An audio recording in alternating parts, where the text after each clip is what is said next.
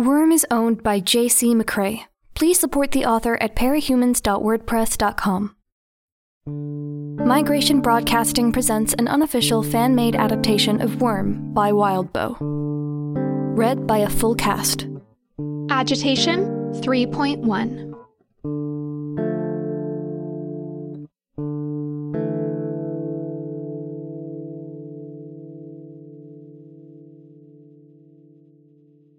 Tuesday morning found me running again, first thing. I woke up at my regular time, apologized to my dad for not having breakfast with him, and headed out the door, hood of my sweatshirt up to hide the mess of my uncombed hair.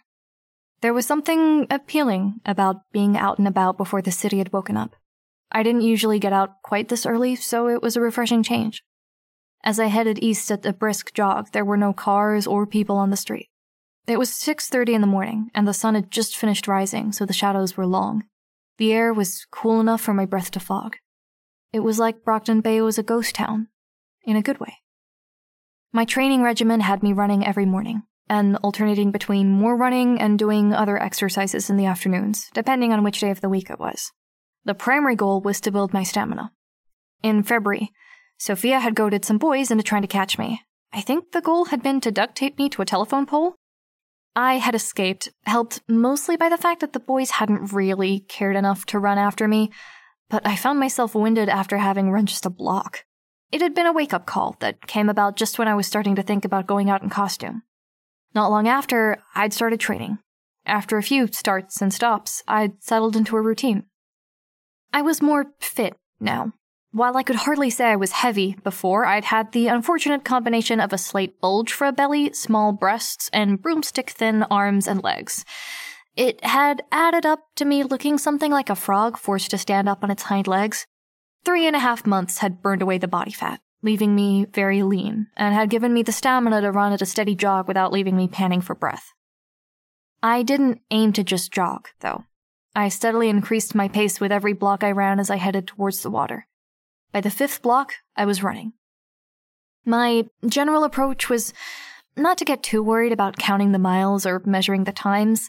That just felt like it was distracting me from my own awareness of my body and its limits. If it felt too easy, I just pushed myself a step further than I had the previous day.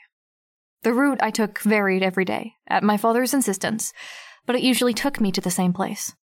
In Brockton Bay, going east took you one of two places. You either ended up at the docks, or you ended up at the boardwalk. Because most areas of the docks were not the sort of place that you just breezed through, given the vagrants, gang members, and general crime, I stuck to the main roads leading past the docks and to the boardwalk. It was usually close to 7 by the time I got to the bridge that went over Lord Street. From there, it was a block to the boardwalk. I slowed down as the sidewalk ended and the wooden platform began. Though my legs were aching and I was out of breath, I forced myself to keep a low and steady pace rather than just stop. Along the boardwalk, people were starting their day. Most places were still closed, with the top-notch security systems, steel shutters, and iron grates protecting all of the expensive stores. But there were cafes and restaurants opening up. Other stores had vans parked in front and were busy loading in their shipments. There were only a few people out and about, which made it easy to find Brian. Brian was leaning on the wooden railing, looking over the beach. Balanced on the railing next to him was a paper bag and a cardboard tray with a coffee in each of the 4 pockets. I stopped beside him, and he greeted me with a broad smile. "Hey, you're right on time," Brian said. He looked different than he had when I saw him on Monday. He was wearing a sweater under a felt jacket. His jeans didn't have any rips or tears in them, and his boots were shined. On Monday, he had given me the impression of a regular person who lived at the docks. The fashionable, well-fit clothes he wore today made him look like someone who belonged on the boardwalk, alongside the customers who shopped in stores where nothing cost less than $100. The contrast and the ease with which he seemed to make the transition was startling. My estimation of Brian rose a notch. "Hey," I said, feeling just a touch embarrassed at having taken so long to respond, and feeling painfully underdressed in his presence. I hadn't expected him to dress so well. I hoped my being out of breath was enough of an excuse for the delay in response. There was nothing I could do about feeling unfashionable. He gestured towards the paper bag. "I got donuts and croissants from the cafe over there, and a coffee if you want it." "I want," I said. Then I felt dumb for the awkward lapse into caveman speak. I blamed the early hour of the day. To try and save face, I added, "Thanks." I fished out a sugar-dusted donut and bit into it. I could tell right away that it wasn't the kind of donut that was mass-produced at some central factory and delivered overnight to the shops for baking in the morning. It was freshly made, probably right at the store a block away, sold right out of the oven. "So good," I said, sucking the sugar from my fingertips before reaching for one of the coffees. Seeing the logo, I looked over at the cafe and asked, "Don't coffees there cost like $15 a cup?" Brian chuckled a little. We can afford it, Taylor. It took me a second to process the idea, and as I made the connection, I felt like an idiot. These guys were raking in thousands of dollars on a given job, and they had given me $2,000 up front. I wasn't willing to spend the money, knowing where it came from, so it was just sitting in the cubbyhole I kept my costume in, nagging at me. I couldn't tell Brian that I wasn't spending it, either, without risking having to explain why. "Yeah, I guess," I said, eventually. I leaned my elbows on the wooden railing beside Brian and stared out over the water. There were a few die-hard windsurfers just getting ready to start the day. I guess it made sense, since there would be the occasional boat going out on the water later. "How's your arm?" he asked. I extended my arm, clenched my fist, and relaxed it to demonstrate. "Only hurts when I flex it." I didn't tell him that it had been hurting badly enough to cost me some sleep last night. "We'll leave the stitches in for about a week, I think, before we take them out," Brian said. "You can go to your doctor and have him do it, or drop by and I'll take care of it." I nodded. A turn of the salt water and seaweed-scented wind blew my hood back, and I took a second to push my hair out of my face and pull my hood back up. "I'm sorry for Rachel and that whole incident last night," Brian said. "I wanted to apologize sooner, but I figured it would be a bad idea to bring it up while she was in earshot." "It's okay," I said. I wasn't sure it was, but it wasn't really his fault. I tried to put my thoughts into words. I guess I expected to have people attack me from the moment I put on a costume, so I shouldn't be surprised, right? Brian nodded, but didn't say anything, so I added, "It caught me a little off guard that it came from someone that's supposedly on my team, but I'm dealing." "Just so you know," Brian told me, "just from what I saw after you left last night and as people were waking up this morning, Rachel seems to have stopped protesting quite as loudly or often about the idea of having someone new join the team. She's still not happy about it, but I would be surprised if there was a repeat performance." I laughed, a little too abruptly and high-pitched than I would have liked. "God, I hope not." "She's kind of a special case," Brian said. "I think that growing up the way she did kind of messed her up. No family, too old, and, not really attractive enough to be a good candidate for adoption.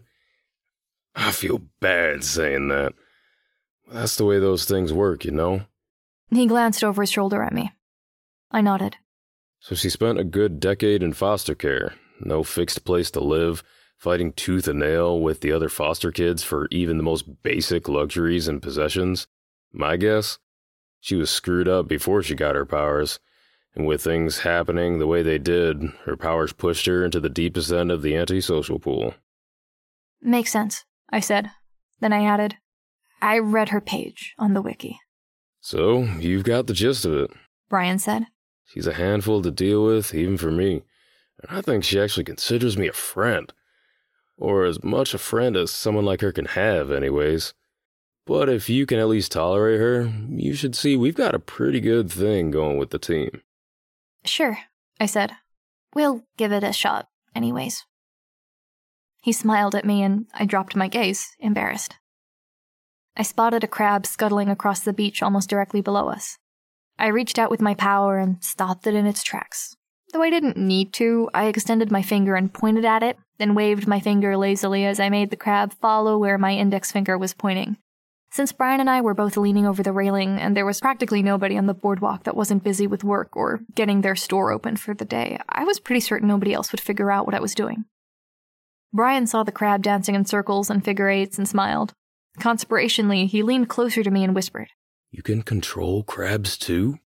I nodded, feeling just a bit of a thrill at how we were huddled like this, sharing secrets while the people around us were totally in the dark. I told him, I used to think I could control anything with an exoskeleton or a shell, but I can control earthworms too, among other things, and they don't have shells. I think all it takes is that they have to have very simple brains. I made it run in circles and figure eights for a short while longer, then released it to go about its business. I should bring the others their morning coffee before they come looking for me. Want to come with? Brian asked. I shook my head. I gotta get home and get ready for school. Oh, right. Brian said. I forget about stuff like that. You guys don't go? I take courses online. Brian said. My folks think it's so I can hold a job to pay for my apartment, which is kind of true. Alec dropped out, Rachel never went, and Lisa already applied for and tested for her GED. Cheated, using her power. But she has it. Oh, I said, my focus more or less dwelling on the idea that Brian had an apartment. Not the fact that Gru, the successful supervillain, had an apartment. Lisa had mentioned that to me, but that Brian the teenager, with parents and schoolwork to focus on, did. He kept changing my frame of reference for trying to figure him out. Here, a gift, he said, as he reached into his pocket and then extended his hand. I felt a moment of trepidation at the notion of accepting another gift. The $2,000 they had given me was a weight on my conscience already. Still, it would look bad if I didn't accept.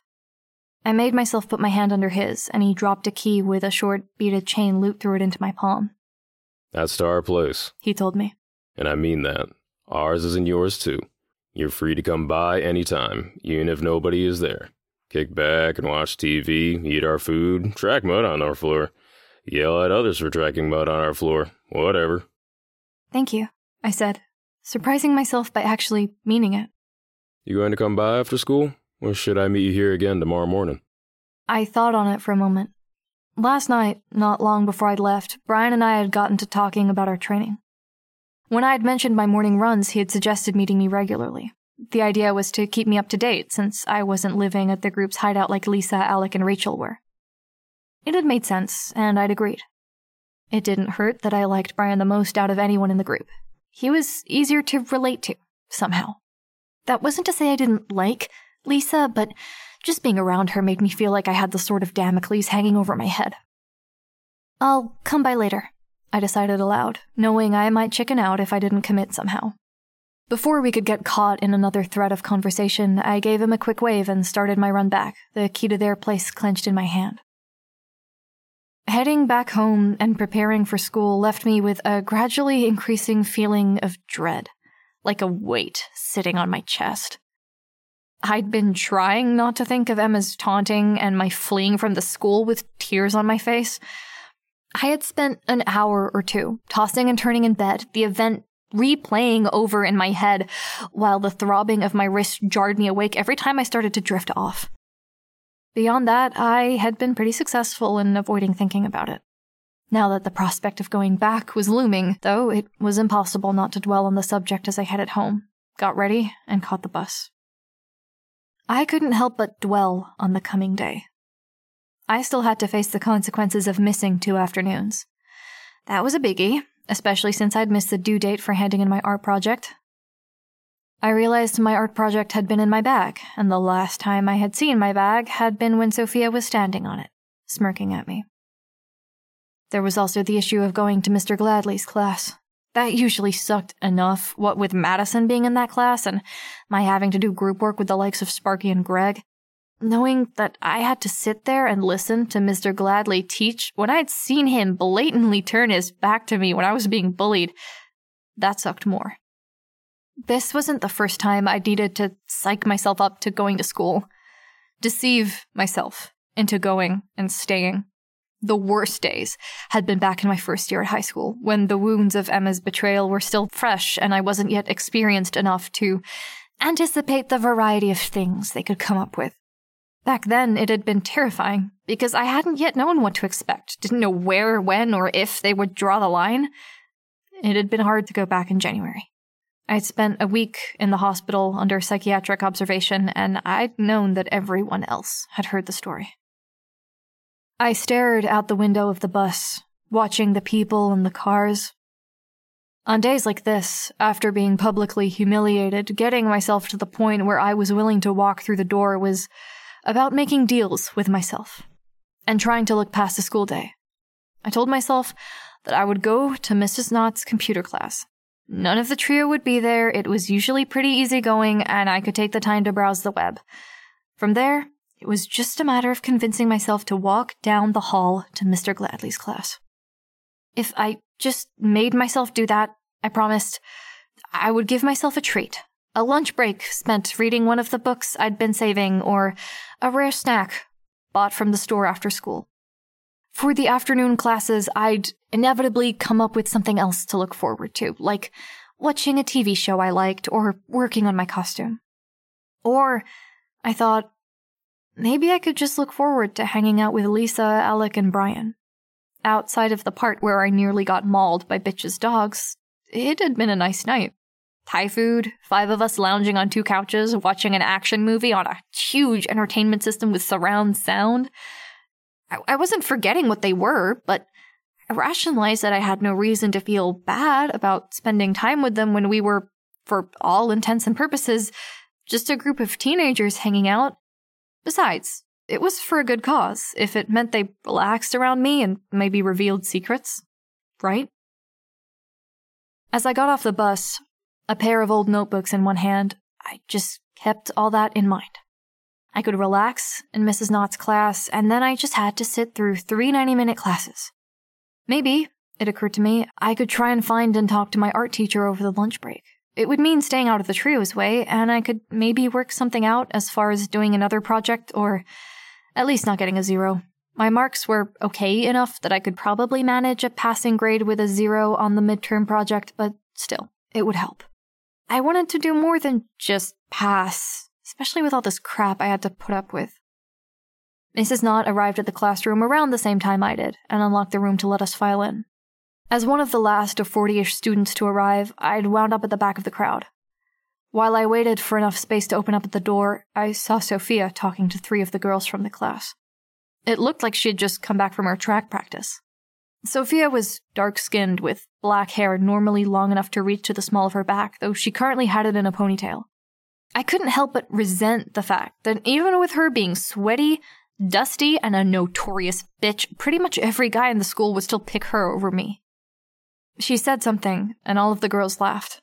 Even though I knew rationally that I probably wasn't on the list of their top 5 things to talk about, and they likely weren't talking about me, I felt my heart sink. I moved up toward the jam of students waiting to get into the door to break the line of sight between myself and the girls. It didn't quite work. As a group of students entered the room, I saw Sophia looking at me. She made an exaggerated, pouting expression, drawing one fingertip in a line from the corner of her eye down to her cheek like a mock tear. One of the other girls noticed and chuckled, leaned closer to Sophia as Sophia whispered something in her ear, and they both laughed. My cheeks flushed with humiliation. Sophia gave me a final smirk and turned to saunter away while the other girls filed into the classroom. Kicking myself even as I did it, I turned away and walked back down the hall towards the front doors of the school. I knew it would be that much harder to go back tomorrow. For 1 3/4 school years, I'd been putting up with this shit. I'd been going against the current for a long time. And even though I was aware of the consequences I'd face if I kept missing school like this, it was so much easier to stop pushing so hard against the current and just step in the other direction. My hands jammed into my pockets, already feeling an ambivalent sort of relief. I caught the bus back to the docks.